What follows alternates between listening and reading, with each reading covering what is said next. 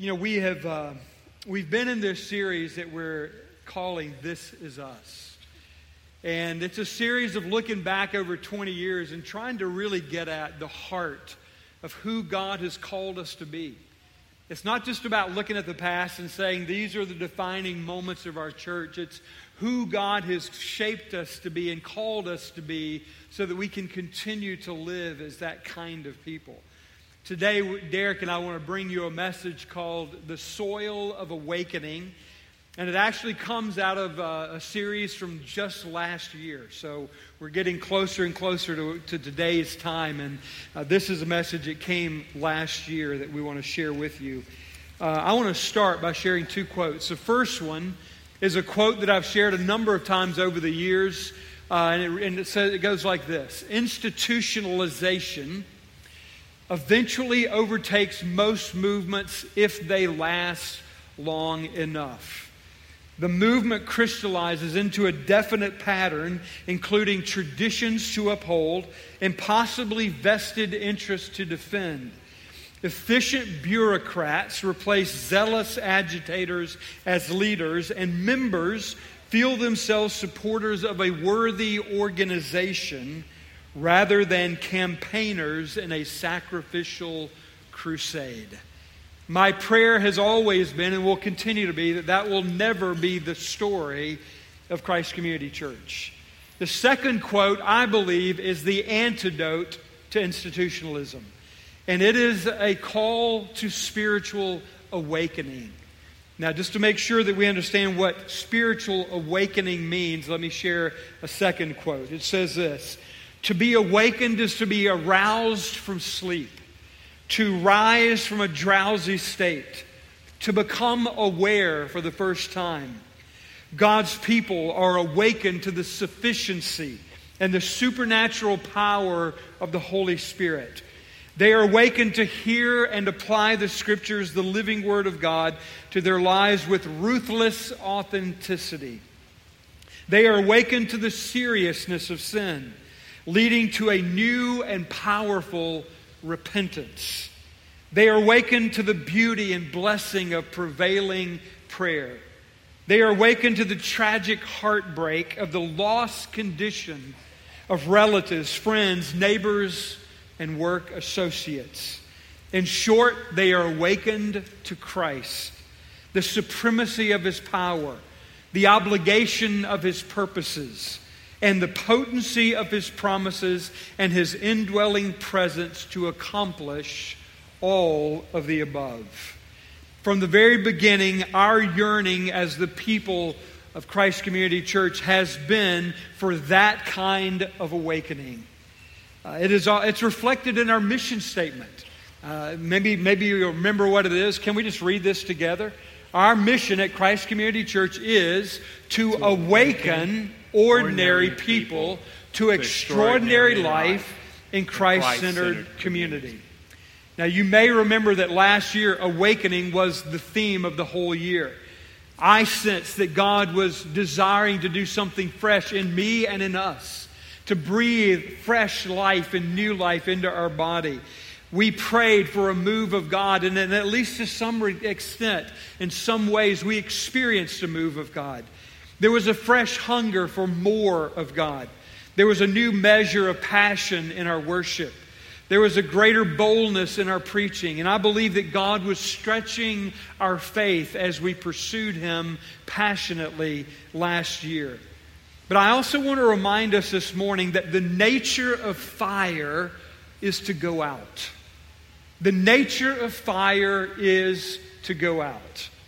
What I mean by that is this: if you were to build even a bonfire, a huge bonfire, and pour fuel on it and light it, it would burn like crazy for a while. But if you didn't do anything else to it, if you left it to itself, if you didn't add fuel or continue to stoke it so that oxygen could get to the flames, eventually even the greatest of bonfires will die out. That's true of the spiritual life as well. The nature of fire is to go out. That's why we see commands throughout Scripture like pray without ceasing, or be continuously filled with the Holy Spirit. That verse in Ephesians 5 where Paul says, be filled with the Spirit, literally in the Greek is be constantly filled with the Holy Spirit. Or we think about Paul's words to Timothy where he says to his young friend, fan into flames the gift of God that is within you. An awakening should never be equated with a series of meetings or even a season in the life of a church or in your life or mine personally. God wants to keep us awake. God wants to wake us up and to keep us awake so that we're constantly aware of what He is doing and moving in the present moment.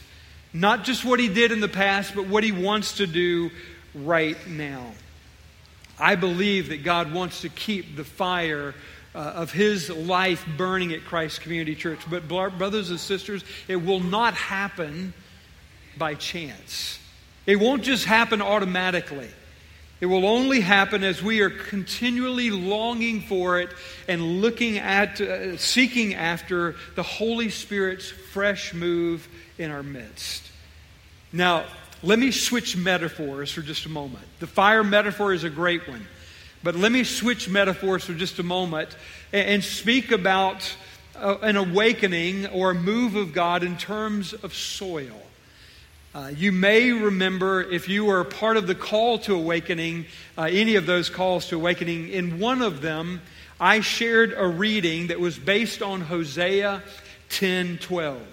This is what Hosea says. Sow for yourselves righteousness, reap steadfast love, break up your fallow ground, that He might come and rain righteousness upon you. I found this reading from A.W. Tozer. By now you know that A.W. Tozer is one of my favorites. And I found a reading from him that was based on that passage. And it speaks directly to what we're talking about when we speak of a spiritual awakening. Listen to Tozer's words. They're powerful. Here are two kinds of ground.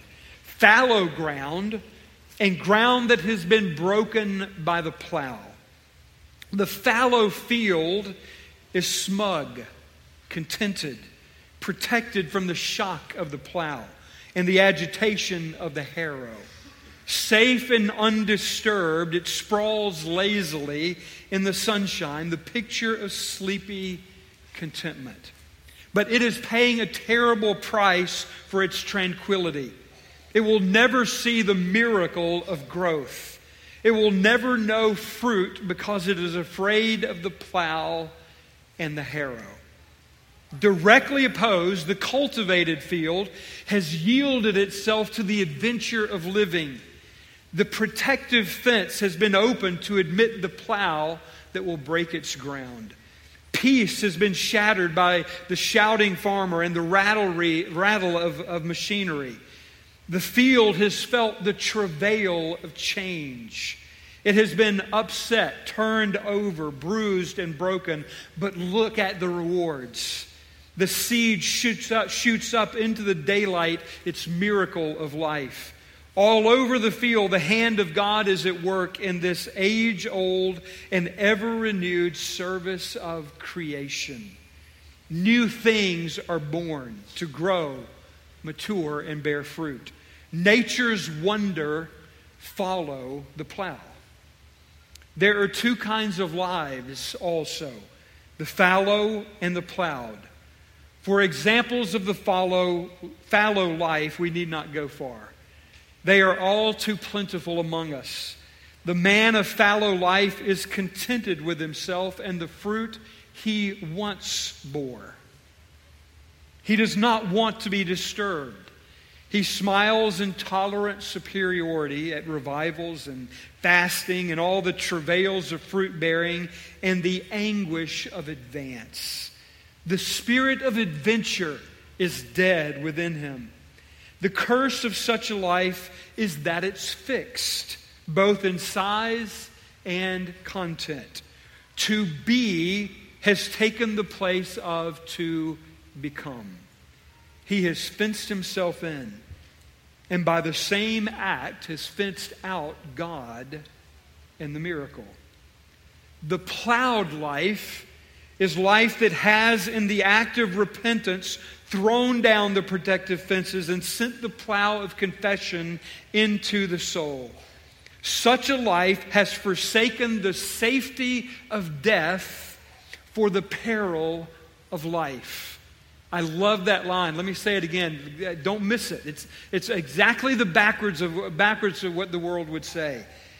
The plowed life is a matter of forsaking the safety of death for the peril of life.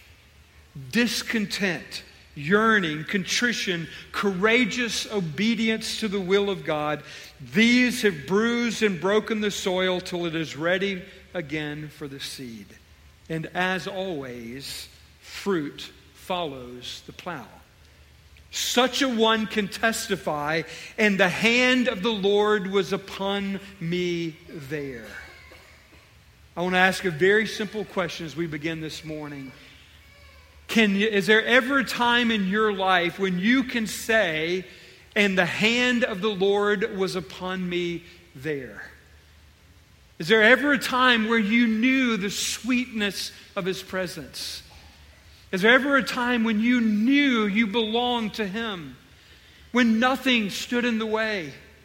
Is there ever a time when you knew your life was yielded to Him, to whatever He desired, to whatever He longed to bring into your life? If you've ever been in that place, you know that you can never be satisfied with anything less. There's no doubt that we drift. There's no doubt that there are times when the fire can begin to die or the field become fallow again. But you always know what it was like when you were alive. You know what it's like when He was alive in you. My guess is if you've ever been there, there is something that longs in your heart deep down that longs to be there again. And for those who may be sitting here today and say, you know what, I know about church, I know about religion, but I'm not sure I've ever experienced that. Then my prayer for you today is that there would be a seed of hope planted in your heart this day, today, and that you would not ever be content until you taste that life. And I would ask us today, why can't it be today? Why not now? Why not here? I believe with all my heart that it can. That God desires to bring His life. God longs to come to us with more. But we must have the heart and the life that is ready to receive it. Derek's going to come right now and talk about the parable of the soils and help us to understand the conditions that on the one hand block such a life, and on the other hand open us to God's work so that He can do this work that we say we long for Him to do. Derek, welcome. Keith, come brother. Thank you. Share with us. That writing by A.W. Tozer is very compelling. As I watched, as Keith was reading through it, I could see the reactions on people's faces because it resonates somewhere deep down inside of us, that we desire this life that Tozer is talking about. But yet we struggle because sometimes there seem to be things that block us from it. Now, Tozer is a great writer and a great storyteller, but he has nothing on the master storyteller, Jesus Himself.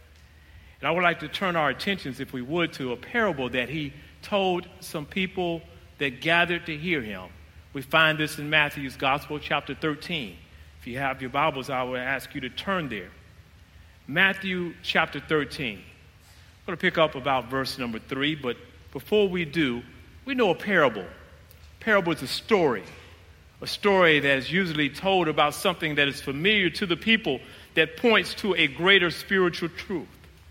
And this is what Jesus is doing with those who have gathered to hear Him. As we pick up at verse number 3, we read these words. Then He told them many things in parables, saying, a farmer went out to sow his seed. As he was scattering the seed, some fell along the path, and the birds came and ate it up. Some fell on rocky places where it did not have much soil. It sprang up quickly because the soil was shallow. But when the sun came up, the plants were scorched, and they withered because they had no root. Other seed fell among thorns, which grew up and choked the plants. Still other seed fell on good soil, where it produced a crop 100, 60, or 30 times what was sown. And then he says, who has ears, let them hear. You know, this parable, this story told about agriculture, because this is something that the people there would understand in our day and time. You know, some of us may not connect with this so much, but some of us, y'all look like some country folks out there. I know some of y'all get this. But then he says, he who has ears, let them hear. I would submit to us that he's talking about agriculture, but that's not the point that he really wants to drive home. Fertile ground does not remain fertile automatically. As a matter of fact, if we're not careful, fertile ground can become fallow again. I would even go as far to say if we do nothing to fertile ground, it will become fallow again.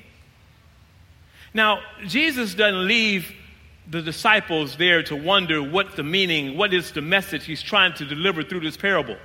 Because if we go further in this same chapter, he actually explains the parable to the disciples. Now, he told the parable to those that were gathered, but he explained the parable to the disciples. And this is where we want to spend a few minutes, because I believe Jesus wants to speak to us now. Because in this parable, the sower is consistent, he's dependable. The sower does what a sower does, he scatters the seed. The seed in the story, the seed is incorruptible. The seed is the same. The seed is about the word and the kingdom of God. So there is nothing corruptible about the seed. The only thing that changes in the parable is where the seed lands. And Jesus is using an agricultural metaphor here. He's talking about the soil. But let's examine this a little closer, because he begins with the path. He says the path. Look at verse 19 as he explains this to the disciples. He says, when anyone hears the message about the kingdom and does not understand it, the evil one comes and snatches away what was sown in their heart. This is the seed sown along the path. So for those whose heart is like a path, means that we're just busy going and coming. The seed has been scattered, but we don't take the time to really hear it and understand it. And get this, the evil one comes along and snatches it away. The evil one does not keep us from being able to understand it. It's that when we don't understand, that's when the evil one comes in and snatches it away from us. And that's a dangerous place to be in. I would point us to Paul in Ephesians 4. Look what Paul said about this. Paul said, I tell you this, and insist on it in the Lord, that you must no longer live as the Gentiles, unbelievers, do in the futility of their thinking. They are darkened in their understanding and separated from the life of God because of the ignorance that is in them due to the hardening of their hearts. I didn't put this on the screen, but I think it's worth going on a little bit further. This is what happens. Having lost all sensitivity, they have given themselves over to sensuality so as to indulge in every kind of impurity. They are full of greed. These are people whose hearts are like the path, hard, unresponsive. Do not study, do not take time to consider what it is that the Word of God is saying to them. But he goes further. And you say, well, I'm beyond that. I'm not there. I've heard the Word and I've received the Word. Okay, that's good. That's good. But maybe we might fall in this category, because he moves from there to rocky soil. Verse number 20 and 21. The seed falling on rocky ground refers to someone who hears the word and at once receives it with joy. But since they have no root, they last only a short time. When trouble or persecution comes because of the word, they quickly fall away. Oh, we know this. We know people in this situation. New converts, new believers, people that hear the gospel for the first time. Isn't it exciting to be around them? They're so excited. They're just jumping with joy. They have so much, they just have such good plans, and their life has been transformed, but they have no depth to the understanding that they receive. And then when trouble or persecution come their way, and it will come their way, and as Jesus said, when it starts to grow, because it grows, the plant grows. But when trouble and persecution comes their way, it's like the sun just withers it and it starts to die. You know, we don't face trouble and persecution because of the world, or because of the word in this country. And I was tempted to say, okay, this doesn't pertain to anybody in here, but God said, no, don't be so fast to skip over that. Let me explain why. Go back to the new convert. They hear the word. They receive the word. The word begins to transform their lives. They have all this joy. But you know what happens? If they remain in the environment in which they were in, around the people that they hung out with, those people are usually not believers, and they are opposed to the gospel. You get the picture? And before we know it, 3 months, 6 months, sometimes even a year later, there was such joy. They were so full of joy, and they were just in everything. And every time the church doors open, but then they started to fall away. Because those people that they're around, they don't want to hear the gospel, and they begin to persecute them and cause trouble against them because they do. So we have to be careful there. But Jesus doesn't stop there. He goes on to the thorny soil. Verse number 22. The seed falling among the thorns refers to someone who hears the word, but the worries of this life and the deceitfulness of wealth choke the word, making it unfruitful.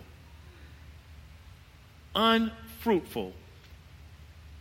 What does fruit have to do with this? We were talking about soil and plants, but we said it was a parable. Jesus is using this is something that we're familiar with to get to a spiritual point. You see, not only is he not just talking about soul, but he's talking about the human heart. Not only is he's talking about the heart, but he's also talking about our ability to be fruitful. Because this thing about the kingdom, this news about the kingdom, is just, it is for us, but it's just not for us only. It is for others that are around us. It transforms us, and then we transform others by them being around us and hearing and seeing the examples that we live our lives. Another factor in this thorny soil, Jesus doesn't say it, but it's right there. See, another thing that can separate us, it's the garbage we have in our lives. You know garbage. It's stuff we engage with, do that has no kind of productive value whatsoever. You know, you're trying to spend some time with the Lord in the morning, but you can't get off Facebook. I didn't mean to go there, but you know what I'm talking about. That's just a little personal conviction for me. I just had to say it for myself. You know, I'm just confessing. I find myself minute after minute just scrolling, looking, and before I know it, it's time to go and do something else, and I've lost that valuable time when I wanted to carve out time to be in his presence. That thorny soul. Hebrews 6, 7 through 8. The writer of Hebrews says, land that drinks in the rain often falling on it, and that produces a crop useful to those for whom it is farmed, receives the blessing of God. But land that produces thorns and thistles is worthless and is in danger of being cursed. In the end, it will be burned. What's the point? We keep entertaining these things that are not of God. We keep allowing bitterness, unforgiveness. We keep letting all this stuff crowd our heart, divide our heart. In the end, we stand the danger of having a cursed life. And in the end, it will be burned. But then Jesus moves on and talks about the good soul. Somebody say, good soul. Yeah, y'all were looking kind of depressed out there. Let's go to the good soul. One more time, good soul. Yeah, finally, there are those of us who have good soul. Good soil represents a heart that has been cleared of the rocks and the thorns and the garbage. A good soil is a heart that has been turned and made soft, ready to receive the seed. Good soil is a heart that has been nurtured and fertilized so that it has the nutrients of life. Fertile ground is ground that brings forth life and growth and fruit. And that is where we want to be. That's where we want our hearts to be. We want it to be good soil. Good soil that as the soil scatters the seed and the seed lands on our hearts are receptive. And not only does it transform us, but it causes us to grow and mature. And we bear not just fruit, but much fruit and abundant fruit. What kind of fruit? I'm talking about love and peace and joy and patience. Y'all get the picture, right? And see, when we get that stuff going on in us, it's contagious and it gets in other people. And before we know it, we transform our families or our communities with this love and this peace and this joy. That's what Jesus is after in our hearts. Now I'm going to wrap this up by saying this. We started out talking about soul. But I believe that I think you get it. I think we have ears to hear. I think now we realize Jesus was really putting his finger on the condition of our heart. That's what he was really trying to get to. The condition of our heart. See, when we talk about the path, the condition of our heart, when we talk about the path, condition of our heart can be unexamined or unaware. The condition of our heart, when we talk about the rocky soil, could be hard or unresponsive. The condition of our heart, if we've got that thorny soil, it could be divided and cluttered. But when we have good soil, when our heart is good soil, when our heart is soft and pliable and receptive, then we can take part in the abundant life that Jesus promises us. We see this played out. We see this played out in the life of Peter. Remember Peter? Peter was one of the 12. He answered the call to follow Jesus. And yes, that soil, he was receiving all of this knowledge. He was growing and maturing. He was making statements that Jesus was basing the church on. But then remember that night when he denied him, like it was told, he denied Jesus. And what happened? He went from a soft, pliable heart to a hard and unresponsible because he left everything and went back to doing what he was doing. But see, it transformed. He went from there to over here, but then Jesus gets him back over on this side again. And then look what happens. On the day of Pentecost, he stands up and thousands of people come to the Lord. We see it in the life of Judas. Judas was one of the 12. See, the thing about the condition of the soil, 2 through 4, all of it from the surface looks the same. If you notice, all of them had some kind of growth right away. And Judas did too. But somewhere along, he got disillusioned. Somewhere along the way, things didn't work out like he thought they should. Somewhere along the way, he got tempted by the temptation of getting some money in exchange for selling him out. Paul himself started out as a hard, unresponsive man to the gospel. He was convicting Jews. He was killing Jews. But then he had that encounter with Jesus. What's the point I'm making? See, we can go from one to the other. We can go back and forth. But then there's something about the work of God in our lives, combined with the things that we can do as well, that can keep us coming back to good soil. Keith is going to bring that part and close us out. Thank you, Derek. Yeah, you know what? One of the things you're getting at in this parable is that there is a tension here between God's work and our work. I mean, I think it's very, very important to remember that only God can bring forth fruit. Only God can create a seed. Only God can bring the seed. And only God can bring forth life into that seed. In the same way, only God can bring the kind of life that we're after. And yet, we are responsible for the condition of the soil.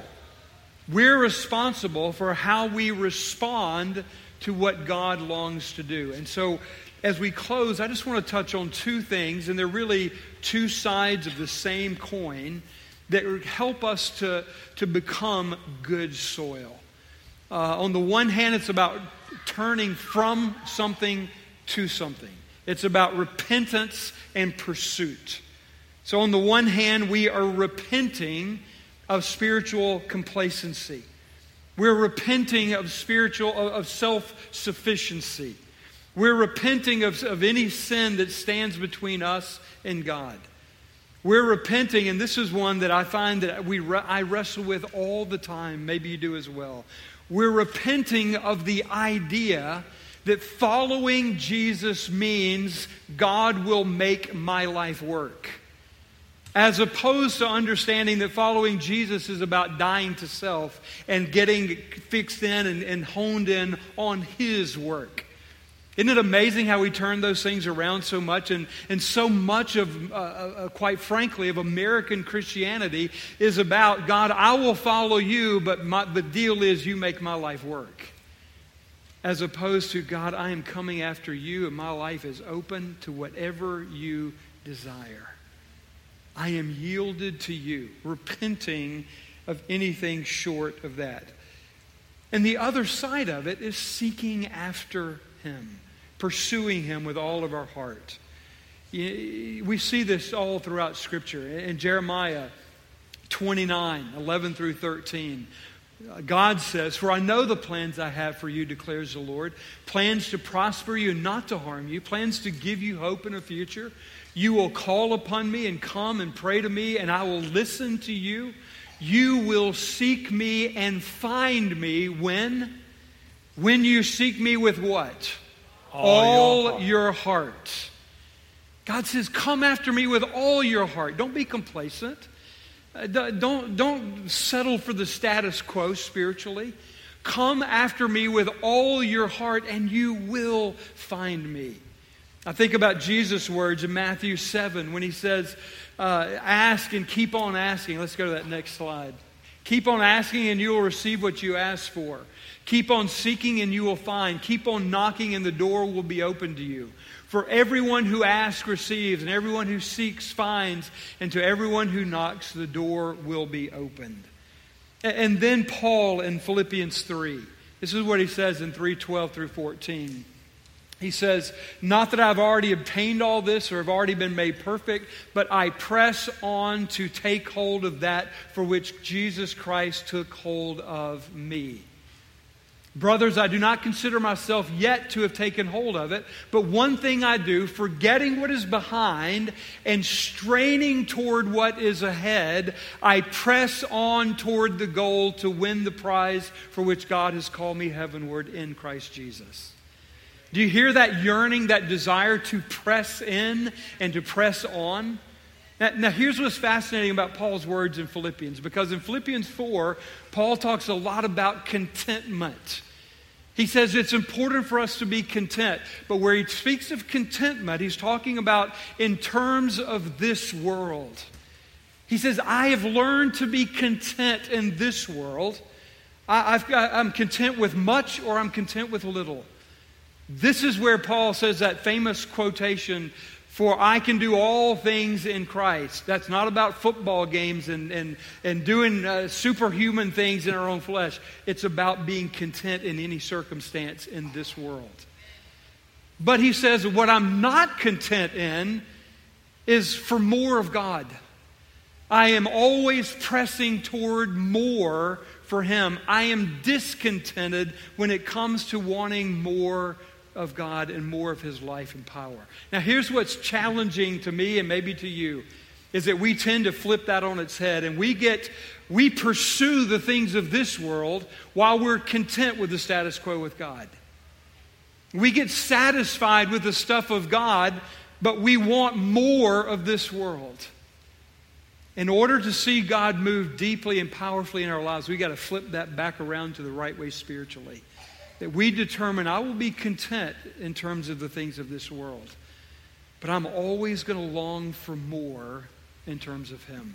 It's pressing on. God loves the seeker and the asker, the presser, those who continually pursue Him.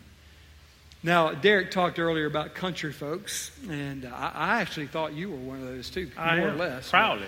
I just want to make sure of that, because I definitely am one of those. You may not know this, but I grew up in a little bitty town in South Georgia that was surrounded by farms, and everything in our whole town was oriented toward agriculture. So all this talk of soils and bearing fruit, it has a lot of meaning for me personally. In fact, one year, actually, most of my jobs as a teenager and even into my college years was farm-related. I basically worked my way through college with a summer job that was being a peanut and cotton scout. Let me explain what that is, because I know, does anybody here know what a peanut scout is? There's about two. I see two. Yeah. All right, there's two of you know what I'm talking about. A peanut scout or cotton scout.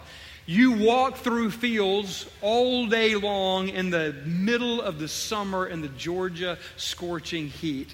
You are looking for bugs and you're looking for disease. You working as a consultant to the farmer to say, hey, this is what's in your field. This is what you need to do to fix it and make it better. I spent an 4 summers of my life being a peanut and cotton scout. I can tell you that there were many times that I cried out to the Lord in the middle of that summer heat, God, why am I doing this? He said, well, first of all, it's getting you through college. I said, okay, that's good. But there's more, because I really felt like the Lord wanted me to get something out of it. And here's what began to dawn on me. What began to dawn on me is this. If you desire a great field of weeds, you know what you have to do? Absolutely nothing. Nothing. If you want a field of weeds, don't do anything. Just let the ground sit there and watch it grow weeds, because the ground will grow weeds with no effort on your part whatsoever. If you've ever even tried to grow a garden in your backyard, you know what I'm talking about here. It takes nothing to grow weeds. But if you want something valuable, something fruitful, something life-giving, the farmer has to plow the land, plant the seed, harrow the weeds, pull the weeds, whatever it takes to do that. Watch out for the insects, watch out for the disease, make sure it's got plenty of water and fertilizer. It is hard work raising crops that are valuable. And I want to say that there is a connection here spiritually. There is no question that only God can do the work of bringing life in you and in me. But He will not do it for one who does not desire it. He will not do it for one who is not hungry for more. If we become content, complacent, then our hearts will begin to be fallow. And we'll see more and more weeds and less fruit. So I want to ask you this morning to let God search your hearts. I'm going to ask the worship team to come on out. And as they come out, I want to ask you if you would take a moment today before we leave. Would you take a moment to let God search your heart? Going back to Derek's part of this message, the path represents in many ways the unexamined life. I can tell you that what your enemy wants is for you to say, I'm fine where I am. I don't want to look deeper. I don't want the Lord to show me the true state of my heart. I just want to be content right where I am. I want to encourage you today to have the courage to say, Lord, show me the true state of my own heart. And I want to ask you today to do business with God, whatever that means for you. It might mean repenting and letting go of some things that you need to let go of. It might be coming to Him for the very first time and saying, Lord, I need this kind of life. And I'm ready to follow you for the first time in my life. Whatever that may be, there are going to be people up here ready to pray with you. Come on if you're part of the prayer team. And if you would like someone to pray with you, just go to one of them and they'll pray with you. If you just need to get on your knees, there's nothing magical about these altars, but I can tell you this.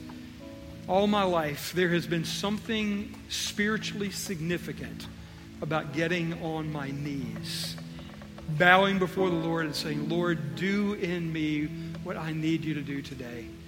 And I want to encourage you to come and just get on your knees and ask the Lord to do what you long for Him to do. Worship team's going to lead us. Would you all just stand and let's begin to respond as the Lord leads you to respond. Let's do business with Him